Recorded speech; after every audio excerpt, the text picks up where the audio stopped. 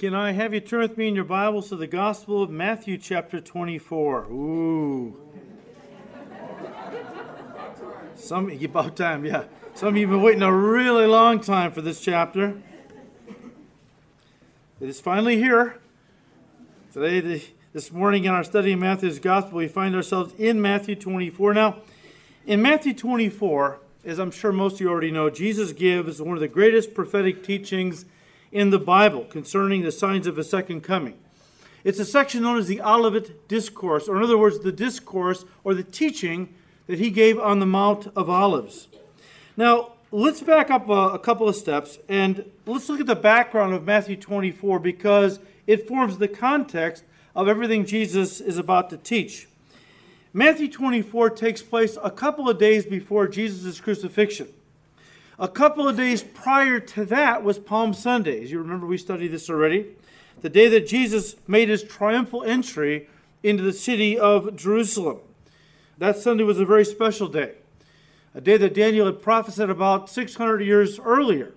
The day when Messiah would present himself to the nation as their king. And of course, if the nation had received Jesus as their Messiah and king on that day, he would have set up the kingdom right then and there. Unfortunately for the nation, Israel rejected Jesus as their king. Even worse, 4 days later, many were crying, "Crucify him, crucify him." And even as Jesus was riding up the Mount of Olives on that Sunday, his disciples were lining the roads. They were going crazy with kingdom fever and excitement. They were shouting from Psalm 118, Messianic Psalm, "Save now! Save, Hosanna to the Son of David, save now."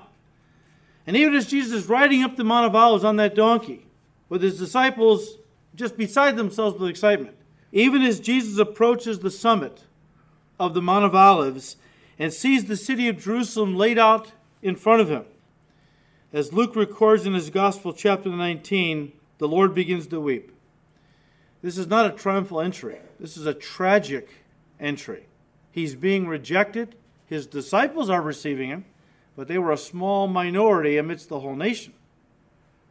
And so he begins to weep as he looks over the city because he knows that in 38 years judgment is going to fall. Well, Monday of Passover week and Tuesday, the Lord was in the temple precincts teaching all day. Tuesday especially, he takes part of that day to strongly confront and denounce the leaders of Israel for their hypocrisy and so on. We studied that in Matthew 23. It makes up the bulk of that chapter. His denunciation of these so-called spiritual men who were nothing more than hypocrites. And then we come to Matthew 23, verse 37, where Jesus indicts the nation, and in particular, the city of Jerusalem, one last time before his crucifixion. In verse 37, he said, "O Jerusalem, Jerusalem, the one who kills the prophets and stones those who are sent to her. How often I wanted to gather your children together, as a hen gathers her chicks under her wings, but you were not willing. See, your house is left to you desolate. For I say to you, you shall see me no more, till you say, Blessed is he who comes in the name of the Lord." In other words, Jesus is telling them that no kingdom will be set up at this time. In fact, he lays a bombshell on them when he says he's going away. You're going to see me no more until you say, "Blessed is he who comes in the name of the Lord." Now, where he's going, he doesn't say. For how long he will be gone, he doesn't say. His disciples just know that at this point, he will not be setting up the kingdom, and he's going away. The disciples, of course, are heartbroken. They were all excited and expecting Jesus to set up the kingdom of God. Luke 19, verse 11 says, immediately. They were expecting him to set up the kingdom of God in the earth, where he would reign from Jerusalem over the whole earth, as the Jews being his prime ministers. But none of that is going to happen now because Jesus is going away. And with that, Jesus begins to leave the temple area where he has been teaching. And he starts moving towards the Mount of Olives with his disciples in tow. That, guys, becomes then the background of Matthew 24. We pick it up in verse 1. Then Jesus went out and departed from the temple, and his disciples came up to show him the buildings of the temple. This would be the temple complex, okay? And Jesus said to them, "Do you not see all these things? Assuredly I say to you, not one stone shall be left here upon another that shall not be thrown down. This temple, called the Second Temple, or sometimes Herod's Temple, was originally built under the leadership of Zerubbabel and Joshua. Now, not Joshua of the book of Joshua. It's another Joshua that came many years later. After the Babylonian captivity ended, many Jews made their way back to Jerusalem to rebuild, found the city in rubble. Temple was destroyed. So under the leadership of Zerubbabel and Joshua, the people began to rebuild the city and the temple. But as you read the account of them rebuilding the temple, you realize it was a pretty low-budget operation when compared with the magnificence of Solomon's temple, the first temple, which the Babylonians had destroyed. And so you had this kind of a low-budget temple that stood there for a few hundred years after the captivity had ended. And finally, a guy named Herod the Great shows up. He's the one who tried to kill the Jewish young boys. Remember Matthew's Gospel, chapter 2? And Herod wants to ingratiate himself with the Jewish people. Why? Because Rome had installed him as king of Judea, king of the Jews. But he's not Jewish, and so the Jews hate him. They consider him an interloper, someone who had no right to rule over them as king. Who was he? He was a descendant of Esau, the twin of Jacob. The Edomites and the Israelites were mortal enemies for most of their existence. So to put an Edomite, Herod, over God's people as their king, obviously rubbed them the wrong way. They hated Herod. So Herod felt like, well, you know what? I got to get in good with these people. I got to placate them somehow. I know what I'll do. I'll take this rickety temple of theirs and I will refurbish it. And I mean, man, he poured himself into this project. He spent, I can't tell you how many, billions by today's standards, to completely redo the temple and its complex. He didn't just rebuild the temple proper, the one building that had the Holy of Holies and the holy place in it. He took it upon himself to greatly expand and reconstruct the entire temple complex, turning it into, listen, one of the great wonders of the ancient world. In fact, one author put it this way, said, and I quote, "The temple and its adjunct buildings stood on the top of a mount. A massive retaining wall on the south and west sides helped support the mount itself as well as the temple. The temple was awe-inspiring by any standards, but to a group of common men from rural Galilee, it must have been a breathtaking marvel. They could not conceive how such an enormous structure could have been built or decorated so magnificently. Some of the stones measured 40 feet by 12 feet by 12 feet and weighed up to 100 tons, quarried as a single piece and transported many miles to the building site," end quote. Where there was no gold in the temple, they had put blocks of marble of such pure white that Josephus tells us strangers from a distance thought there was snow on the temple. The work began 20 BC, and it wasn't finished until 64 AD, just 6 years before the Romans destroyed the temple in 70 AD, which is exactly what Jesus Christ is alluding to in verse 2 when he said, "Not one stone shall be left upon another that shall not be thrown down." You say, well, what exactly is he talking about? He's talking about judgment, obviously. You say, what happened? Well, 38 years later, after Jesus made this statement, the Jews in Israel revolted against Rome. Initially, they had some success, but ultimately, Rome crushed the Jewish resistance. In 70 AD, Jerusalem fell, and the last surviving Jews took refuge in the temple because it was the strongest and most secure building in the city. Historians tell us that Roman soldiers surrounded the temple, and one drunken soldier set the thing on fire.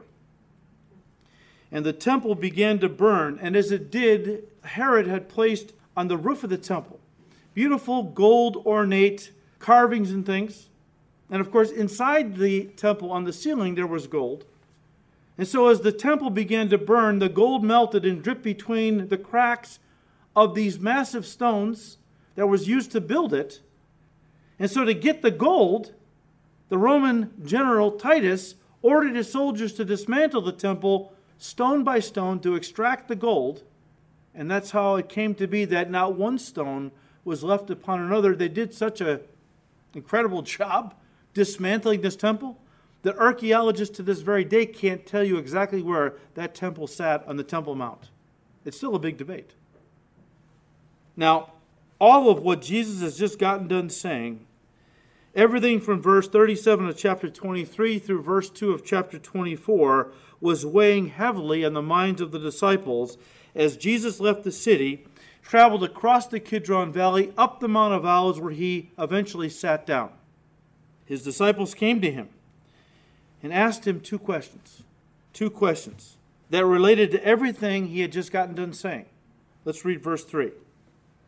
Now as he sat on the Mount of Olives, the disciples came to him privately, saying, "Tell us when these things will be, and what will be the sign of your coming and the end of the age?" These two questions, guys, become the outline around which the Olivet Discourse is built. Now, first of all, let me stop and say this if you're going to properly interpret and understand Jesus' teaching in this chapter. This is important. Please don't miss this. You won't understand anything else I teach on Matthew 24 if you don't get this. So many Christians come away with different views and interpretations of this chapter, which has led to a fair amount of confusion, by the way, simply because they read it as though Jesus was directing it to Christians living in the church age. Why do they do this? Well, they do it for a number of reasons. The biggest one is that they see the Old Testament as having been written to the Jews and the New Testament as having been written to the church. And because of it, they automatically look at everything written in the New Testament as being directed to Christians. And so when they read Matthew 24 and Jesus talks about the elect in verses 22 and 24, well, they see it as a reference to Christians. Then they carry that down to verses 29 and 30 to 31, where they come away believing that the church is going to go through the tribulation period. Let's read it. Verse 29.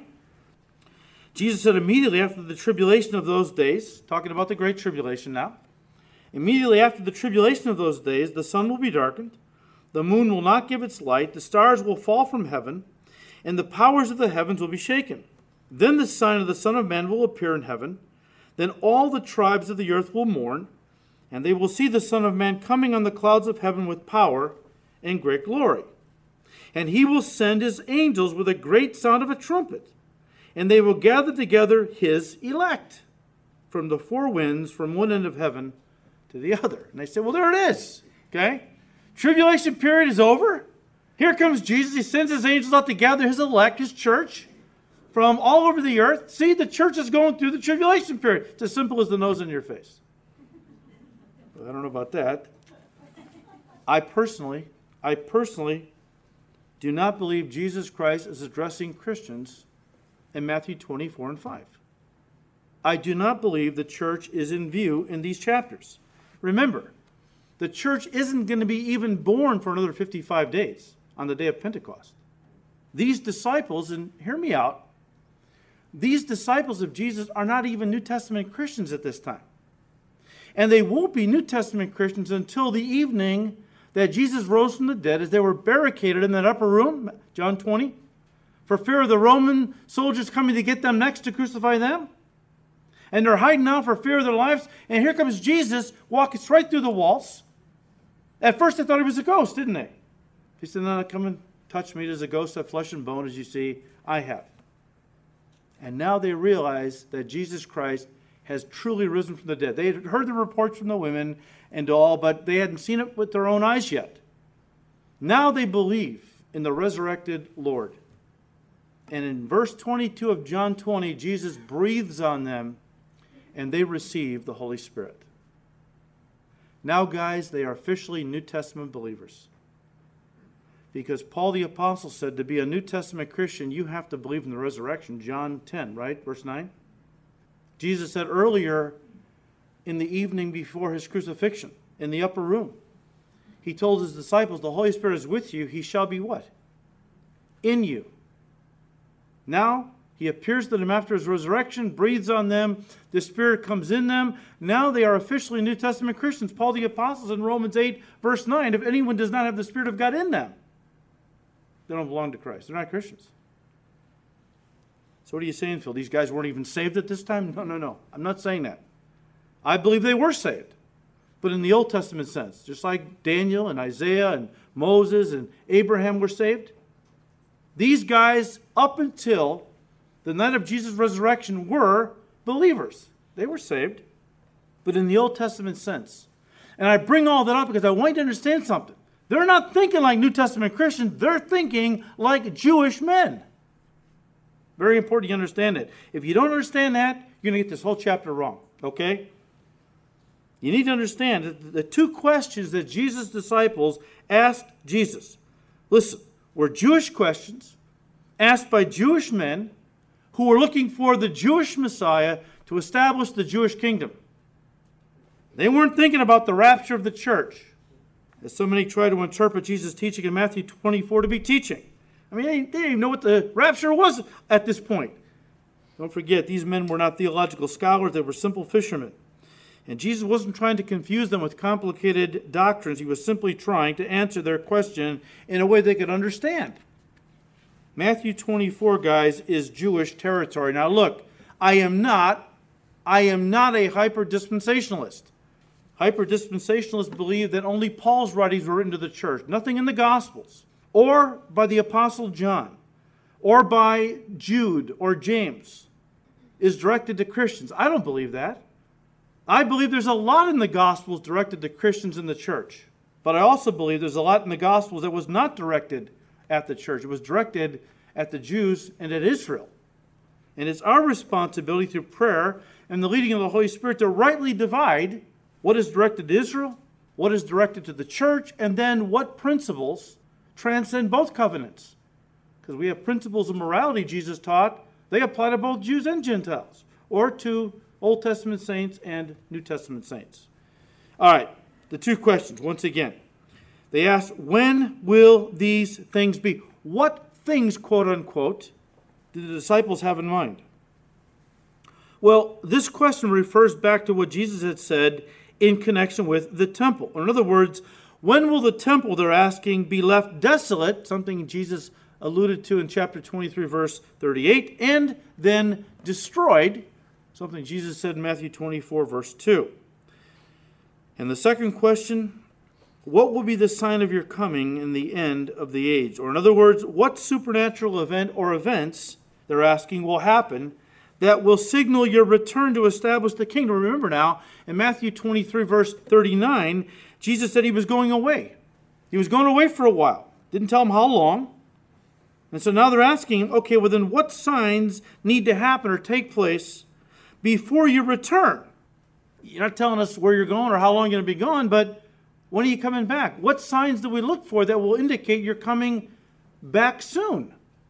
And that's what they're basically asking him. What signs need to take place before you return to establish the kingdom? And the kingdom age begins, and this current age comes to an end, is basically the question.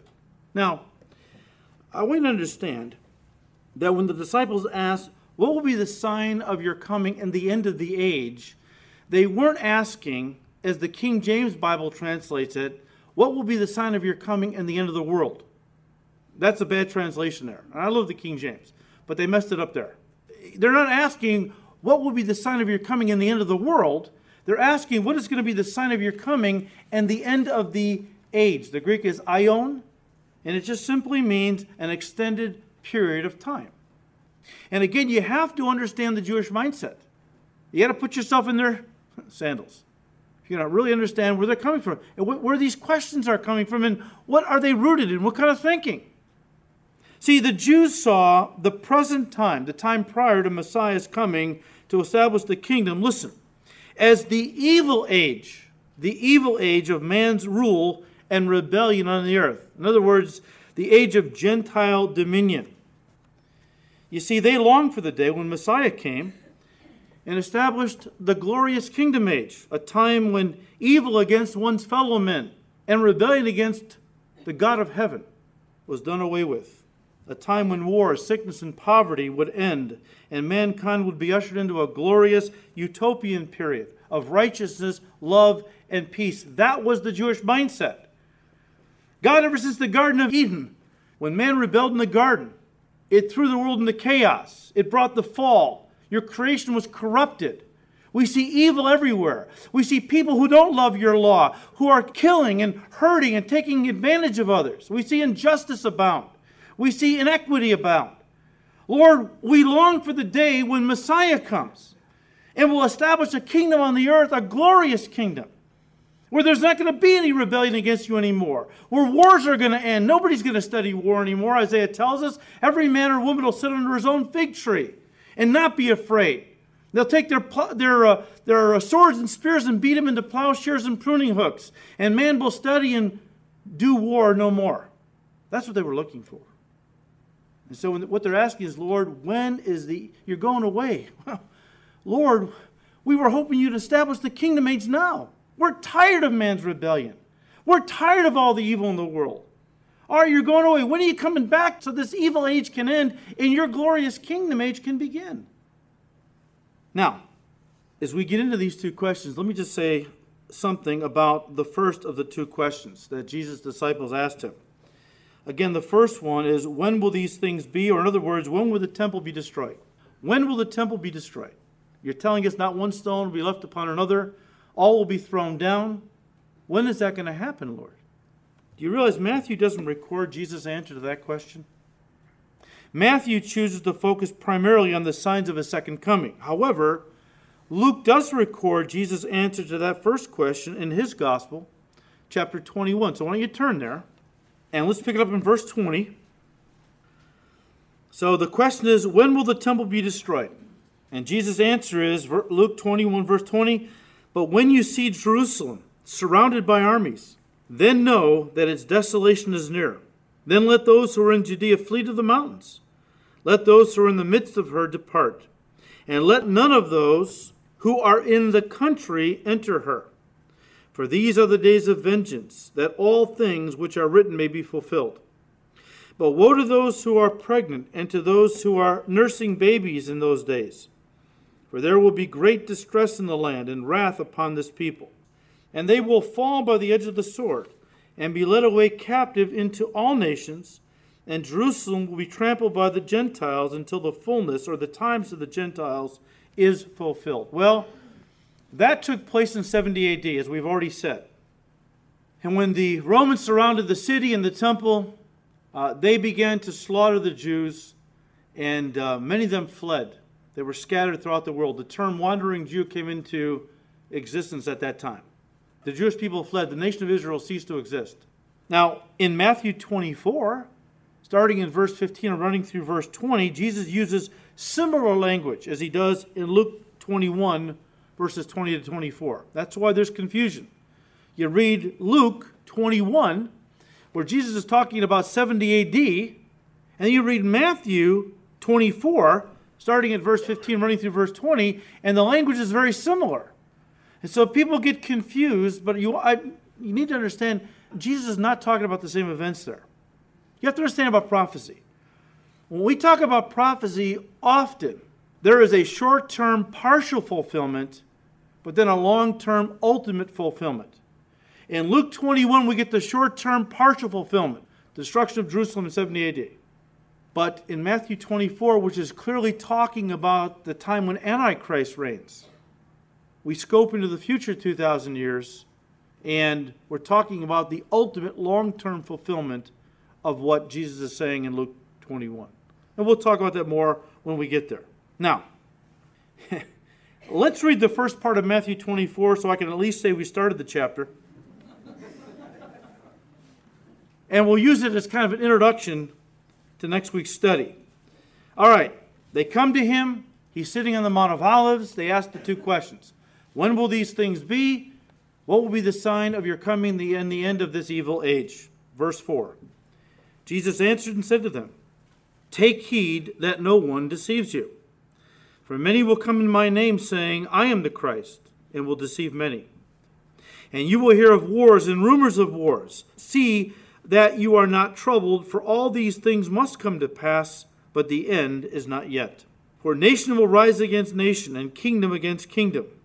And there will be famines, pestilences, and earthquakes in various places. All these are the beginning of sorrows. Then they will deliver you up to tribulation and kill you, and you will be hated by all nations for my name's sake. And then many will be offended, will betray one another, and will hate one another. Then many false prophets will rise up and deceive many. And because lawlessness will abound, the love of many will grow cold. But he who endures to the end shall be saved. And this gospel of the kingdom will be preached to all the world as a witness to all nations, and then the end will come. Now, starting next week, we'll get into all of what that means. But I want you to understand, just as we wrap it up this morning, in the Bible, it's common practice to give an overview of a period of time and then focus in on one particular part of that time to amplify it, to give more detail about it. We see this in Genesis chapter 1 and 2. Moses, writing under the inspiration of the Holy Spirit in Genesis 1, gives us a quick thumbnail sketch of the first of the 6 days of creation. But then in chapter 2, God zeroes in on the 6th day of creation, the day that man was created, because that's the focus of the story of redemption, which is the theme of the rest of the Bible. If you don't know that, and I've heard skeptics say, oh, you got two creation accounts in the Bible. Which one are you going to pick? What do you mean? Well, you got the creation account in Genesis 1 and the creation account in Genesis 2. You don't know your Bible. There's only one creation account. In Genesis 1, God sketches out quickly the 6 days of creation. Second chapter, he zeroes in on the 6th day, the day man was made, because guess what? Man fell, and the story of redemption kicked in, which is what the theme of the whole Bible is about after that point. And so God just wants to give you a quick overview of what's going to happen. Then he zeroes in often on one particular part to amplify it. That's exactly what the Lord Jesus Christ is doing here with his disciples when they asked him about the sign that would precede his coming. And let me just stop and say this. We know it is the second coming, don't we? They didn't know it was the second coming. All they know is he's going away. He said it in the end of chapter 23. I'm going away. You shall see me no more until you say, blessed is you comes in the name of the Lord. They have no idea he's going away for 2,000 years. Okay? They think he's going away for a little trip maybe, and he's coming back. They're waiting for the kingdom still. In fact, after he rose from the dead, he stayed with them another 40 days. Remember what they asked him? At this time, Lord, will you establish the kingdom? They have no idea he's going away for 2,000. We know that. We're looking back, right? But they weren't thinking in those terms. Again, we impose our 2,000 years of Christianity and half a world apart in Western culture upon the Bible, and we're coming up with all kinds of strange interpretations. You got to think like Jewish people. You got to understand, you got to think like first century Jewish men for a lot of this stuff. But when they ask him, okay, you're going away, what are the signs going to be that will precede your coming back? In verses 4 to 14, Jesus gives them a quick overview of the last 7 years before his return, which makes up the entire 7-year tribulation period.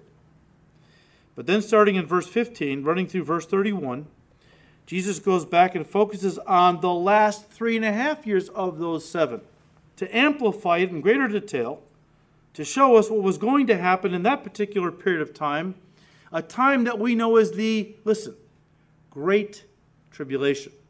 You have the 7-year tribulation period. First 3.5 years, judgment, but not so bad. Last 3.5 years, serious judgments.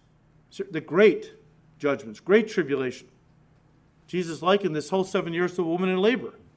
He says a woman starts out labor with birth pangs that are not as intense and spaced farther apart. As she gets closer to the birth of the child, the birth pangs become more intense, right on top of each other until the child is born. That's how it's going to be in the last 7 years. Judgment will start off slow, not so intense, giving people a chance to repent. But as we move into the second half, it becomes great. It becomes the hard labor, if we could put it that way. Becomes great tribulation. Until finally, right at the end, the earth is reeling from one cataclysmic judgment after another until Jesus comes and the birth of the kingdom happens. Then there's peace. There's joy.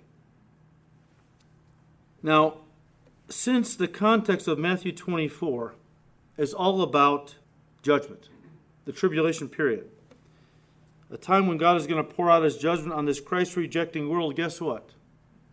We as Christians have received Christ. We haven't rejected him. We've received him. We're not rebels anymore. We're children of God. So if Matthew 24 deals with the tribulation period, which is God pouring his judgment out upon this world, and we know that God won't punish us with unbelievers because we're his kids now. Didn't Peter say that? God will not punish the righteous with the wicked. There's no reason to punish us. We're not rebels. Tribulation period is to punish the rebels who have rejected Christ, living in rebellion against God. We stopped doing that the day we accepted Jesus as our Lord and Savior. So there's no reason for us to go through the Great Tribulation period, which means the rapture is going to happen before, I believe. What is the purpose of the rapture? Well, a big purpose is to evacuate God's people off the earth before his judgment comes. To evacuate us off the earth before his judgment falls upon the wicked. I'll have you turn to 1 Thessalonians chapter 5. Now you can read the whole chapter yourself. I want you to know that what precedes 1 Thessalonians 5 is 1 Thessalonians 4. Aren't you glad you come to this church? So I can enlighten you on these deep concepts? But at the end of chapter 4, Paul gives us one of two in the New Testament teachings, one of two of his teachings on the rapture. God revealed it to Paul, and Paul shares it with the church in 1 Thessalonians 4 and then 1 Corinthians 15. But as you come to the end of 1 Thessalonians 4, Paul is talking about the rapture. From verses 13 to 17, the rapture is in view. This sudden snatching of God's people off the earth to meet him in the clouds before the judgment of God is poured out. Okay? Then chapter 5 begins with the coming of the Antichrist, who deceives people into thinking he's the real Christ. Now don't forget, we have the New Agers. They've been looking for a Messiah for a long time, who's going to lead the world into a new age, the age of Aquarius, where there's going to be peace and harmony and so on. You also have many Muslims who are looking for the Mahdi, the Muslim Messiah. When he comes, he will bring the world into a state of peace, prosperity. You've got the Jewish people who are also looking for their Messiah because they rejected Jesus. So you have many people in the world who are looking for a Messiah. The devil gives them a Messiah, the Antichrist. The word anti in Greek, we think means against. Sometimes it does mean that. In the Greek, the word could mean in place of. The Antichrist isn't against the concept of the Christ. He is a substitute Christ. He is a deceiver who passes himself off as the true Christ. And he will sit in the temple of God at one point and declare himself to be God. Paul tells us in 1 Thessalonians 5. And Paul tells us that when the world thinks, peace and safety. Here's our Messiah. He's finally reigning over the whole earth in this glorious new age. Paul says, but when the people of this world say peace and safety, then sudden destruction is going to come upon them like labor pains upon a pregnant woman. There's that language again. Matthew 24, Jesus likens this period to a woman in labor. Judgment is going to come upon them like labor pains upon a pregnant woman, and they will not escape. But what about the church? Verse 9. But God did not appoint us to wrath, judgment, but to obtain salvation through our Lord Jesus Christ. Guys, that's what's called in Scripture the blessed hope. The rapture is called the blessed hope. Why? Because we're waiting for the Lord Jesus. In fact, Paul said this to Titus. He said in Titus 2:13, we're looking for the blessed hope and glorious appearing of our great God and Savior, Jesus Christ. He's talking about the church now, looking for the Lord's appearing. What is that a reference to? The rapture. It's our blessed hope. I mean, it's all about Jesus evacuating. I'll tell you what, I'm really looking forward to the blessed hope. There's a lot of people who call themselves Christians who believe the church is going to go through the tribulation period. They don't have is that their blessed hope? I don't know. They act like it sometimes, like the badge of honor. We're going through the tribulation period. Well, have at it, man. I mean, enjoy yourself. Say hi to the Antichrist for me. I want to get out of here, man. I want the Lord to evacuate me. I know most of you guys do too. Well, all of you do, but I don't know. Some of you think this guy's out to lunch. What time is this going to be over so I can get out of here? Okay, we're almost done. Hang on. But I'm looking forward to Jesus evacuating me off of this earth before the wrath of God is poured out. Once again, guys, God's wrath or judgment upon this world is the main theme of Matthew 24, which deals with the last 7 years of human history as we know it, called the tribulation period. And since God won't punish the righteous with the wicked, the church is not in view in Matthew 24. Now, a few weeks ago, I was on a live radio call-in show called Pastor's Perspective. And a gentleman called, and he had been listening to me on the radio, because I'm on the radio in Indiana and some other places, and Illinois, but this guy was from Indiana. And he called, he was upset with me. Okay, he was taking me to task because he had heard me teach this very thing, that the church is not going through the tribulation period. He was upset with me. Here's what he said. He said, how can you say the church won't go through the tribulation period when Jesus told his disciples, in the world you will have tribulation? He said, well, how can you teach we're going to be exempt from that? I said, well, hear me out, okay? Don't confuse the tribulation of the world against the church. When Jesus said, in the world you will have tribulation, the world will persecute you. No Christian's exempt from that. That's a reality for all people of God, right? Don't confuse, I told this gentleman, the tribulation of the world poured out against the church with the tribulation of God poured out against the world during the tribulation period. For that, we are exempt. We don't have to suffer with the wicked. And so I'll leave it at that. I want to just thank you for your patience. I know I promised you we'd get into Matthew 24, and we did. I never told you how far we'd get in. But let me just say this. If we didn't lay this groundwork today, in fact, just before I came to church this morning, I was catching up with the news a little bit, and I'll bring it up next time. But somebody made a comment about a doctrine that I don't believe affects Christians today, but they said does.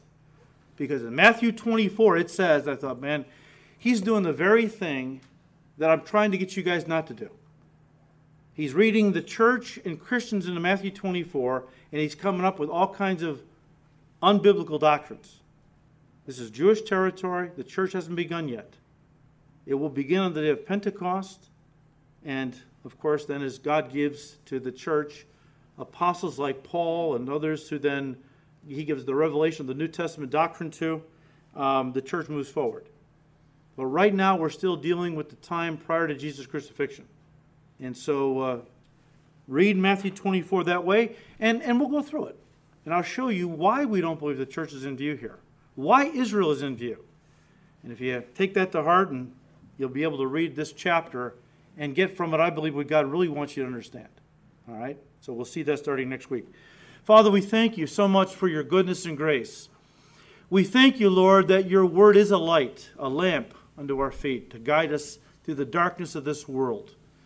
And Lord, as long as we walk in the light of your truth, we'll never stumble in darkness.